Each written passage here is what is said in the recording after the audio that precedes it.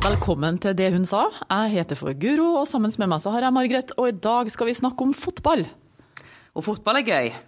Det har blitt veldig i vinden nå den siste tiden, og jeg satt på bussen for noen uker siden og hørte på Dagsnytt 18, og da snakket de om et fotballblad som heter Josimar, som jeg aldri har hørt om, men som tydeligvis var et norsk blad som har kommet ut. Og nå sitter jeg her med det eksemplaret foran meg, og det beskriver litt 100 år med norsk kvinnefotball. Ja, for vi skal jo da nå snakke om kvinnefotball og ståa i norsk og internasjonal kvinnefotball, for det har det vært veldig lite snakk om. Ja, og det er jo ikke løye heller når en ser på den innledende lederen i Josimar. Der står det jo at fotballen vokste fram på 1800-tallet, og var ikke en sport som ble skapt for kvinner. Det var på de private kostskolene for gutter, og det var der overklassen sendte sine sønner.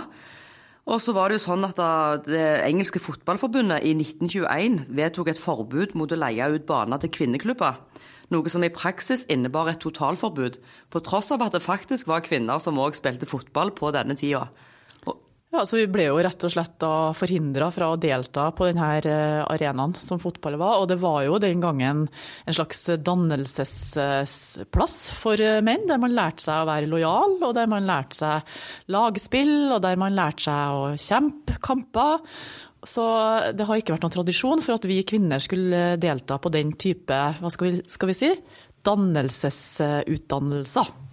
Nei, og når vi har sittet og drevet litt research til denne episoden, så har vi vel snakket om en del egenerfarte opplevelser med at en får kanskje dårligere treningstider, draktsett er ikke helt up to date, kanskje blir dette her arvet, og sokkene er litt i største laget, og det er nok en del utfordringer som møter unge jenter som har lyst til å prøve seg på fotballen. Jeg skjønte jo til og med på Ada Hegerberg at for landslaget sin del, så fikk man fotballskoen så sent inn for kvinnelaget sin del, at de ikke hadde mulighet til å få spilt inn eller gått inn de her fotballskoene.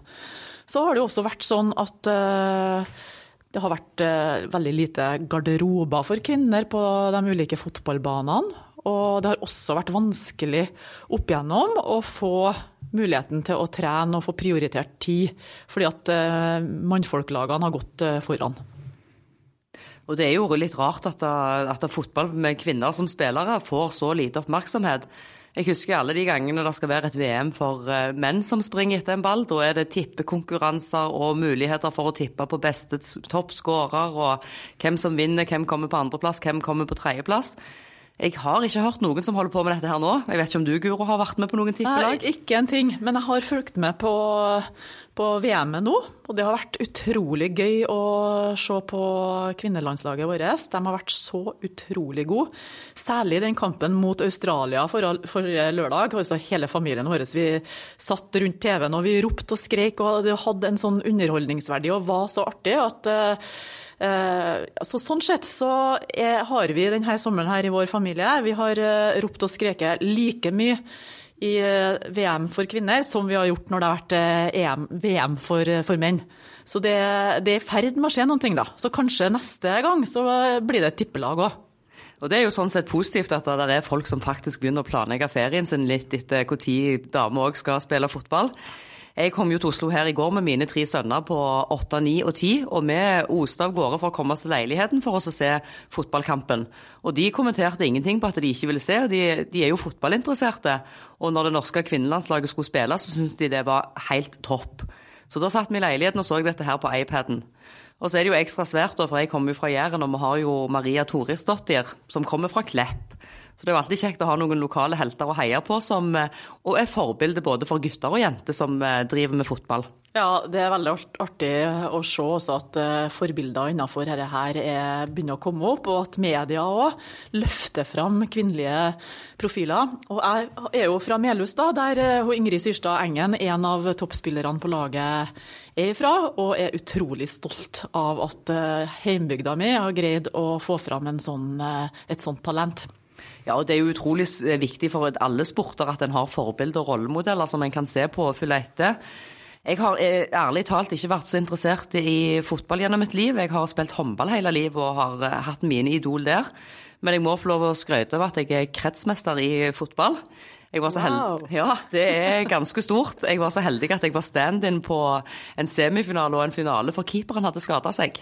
Og som gammel håndballkeeper, og når en ikke redd for ball, så kan jeg skryte på meg det. Men jeg jo såpass oppegående at jeg har hørt om Hege Riise og Linda Medalen for eksempel, som forbilder som har gått foran. Og vi har jo også andre personer nå som står frem, som kan nevne Lise Klavenes for eksempel, som har vært veldig i vinden og brutt mange barrierer innenfor en mannsdominert fotballverden, kan en vel kanskje si. Ja, altså, det jo helt utrolig det hun har bidratt med, og hun har jo opplevd en del hets på veien fram dit som både kommentator på TV og i den jobben hun gjør for kvinnefotballen ellers. Hva var det de sa da til henne? De sa det på kommentarer til henne på at hun burde sette seg på hendene og klappe igjen, blant annet. Mye sånn rundt at hun ikke hadde kunnskaper til å uttale seg om fotball. Og da har hun da spilt fotball siden hun var en neve stor selv. Så her skjer det mye diskriminering også. Men hun en profil nå som lyser og som aldri før, og kommenterer også fotball til menn. Ja, og det veldig bra, men så når du kommer inn på sosiale medier, så har hun vel også fått en melding på Twitter med «Ørene mine blør, kan du komme deg tilbake til kjøkkenet?» En ting jo at sånne kommentarer litt fordummende, og de kommer jo av liten kunnskap, men klart Twitter og Facebook og sosiale medier jo sterke medier for oss å være med oss og skape den virkeligheten som en har. Og derfor det jo prisverdig å se den rollen Alexander Schou har tatt, med å løfte anerkjennelsen for kvinnefotball, som en snakker om. Det jo morsomt i det hele tatt at en snakker om kvinnefotball og fotball. Ja. Det sier jo litt om de kulturene og holdningene som vi har. Vi kan kalle det mannsfotball og kvinnefotball da, kanskje? Ja, men mannsfotball og kvinnefotball. Det Alexander Schou sa på Twitter var VM i fotball. Slutter jo aldri å være det beste som finnes. Det starter i kveld. Adjø, dagslys, bonjour, TV-stol. Og i den tweeten så ligger jo egentlig hele budskapet og historien tilbake igjen til 1800-tallet, med at han faktisk unnlater å sette kvinner foran fotball. Så det jo med å bane vei for fremtiden. Men jeg tror vi må være mye flinkere på å bruke språket vårt, og være litt sånn oppmerksom på hvordan vi faktisk bruker språket vårt. For jeg sier jo at det mye kjekkere å se damehåndball, og mye kjekkere å se herrefotball. For eksempel. Men det må du slutte å si. Ja, det må jeg slutte å si. Og så har vi jo sett nå at innenfor håndball for eksempel, så begynner jo herrelaget også å gjøre det bedre, og da det jo interessant å se.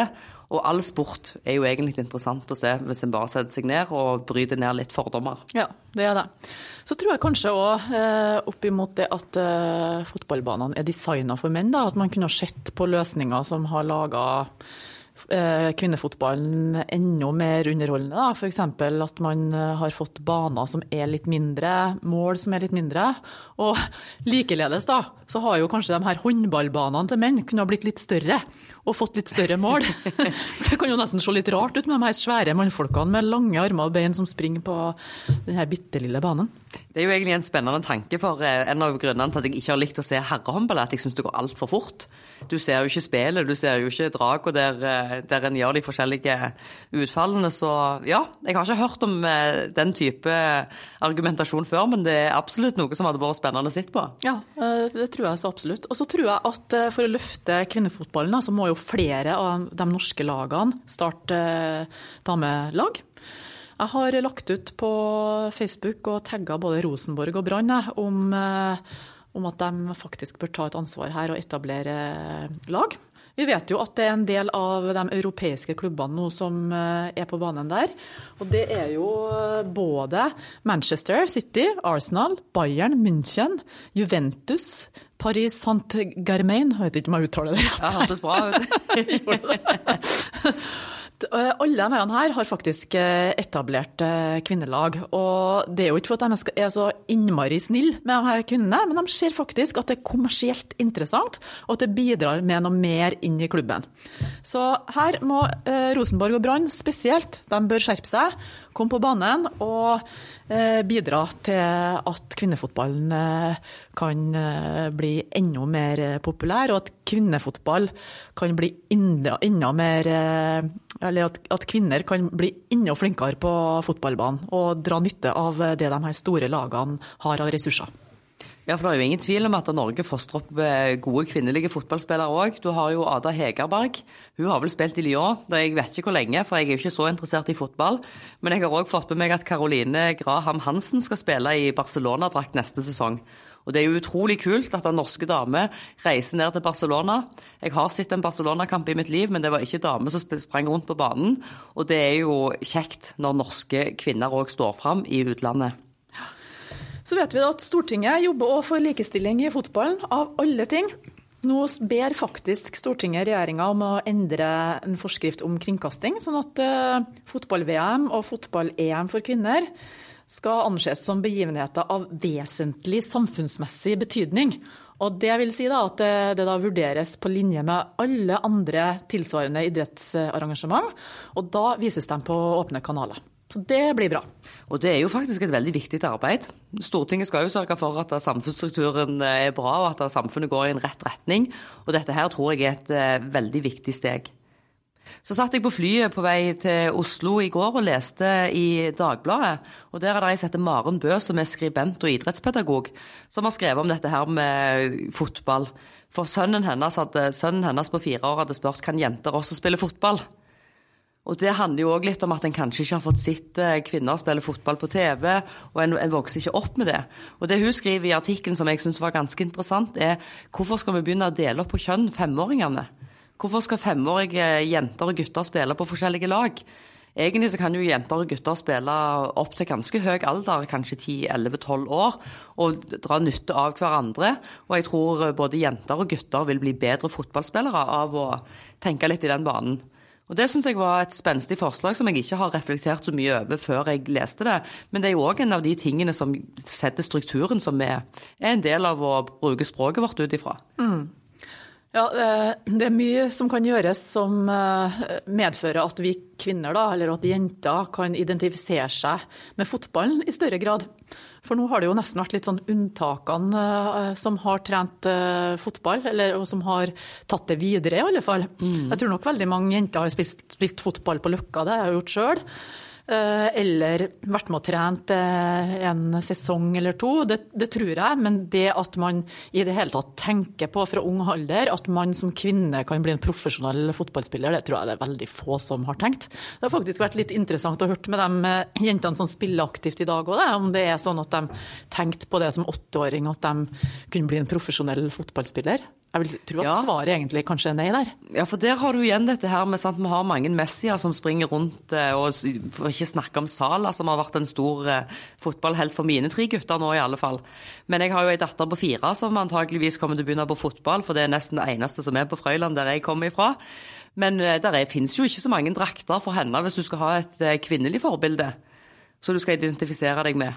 Men nå er jo hun bare 4, så det kan jo skje mye de neste årene. For som sagt, nå nevnte vi Ada Hegerberg, og vi har Caroline Hansen som også skal spille i Barcelona.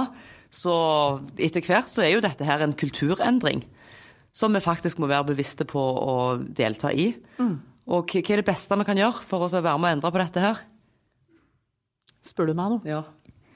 Det beste vi gjør, det tenker jeg er å heie fram jentefotballen. Sørg for at man kan konkurrere på like vilkår. Man får like muligheter, like tilgang på fotballbaner, klær, og så videre, og så videre. Og så må vi jo begynne å snakke om det vi også. Vi må begynne å aktivt interessere oss. Jeg tror det er kjempeviktig, og så tror jeg at vi må bli flinkere på å fjerne jente og kvinne foran forskjellige ord, og så må vi kanskje være flinkere og også legge på gutte og herre foran ord for å skape litt bevissthet rundt språket som faktisk former oss ganske godt. Og det har jeg begynt å tenke på litt i det siste. Det er jo ganske morsomt når en snakker om mannlig leder for eksempel, kontra en kvinnelig leder. Og samme mekanismen er det jo med kvinnefotball versus fotball. Så det som Alexander Schou har begynt på, tror jeg jo vi også bare må være med i samfunnsdebatten og heie opp om.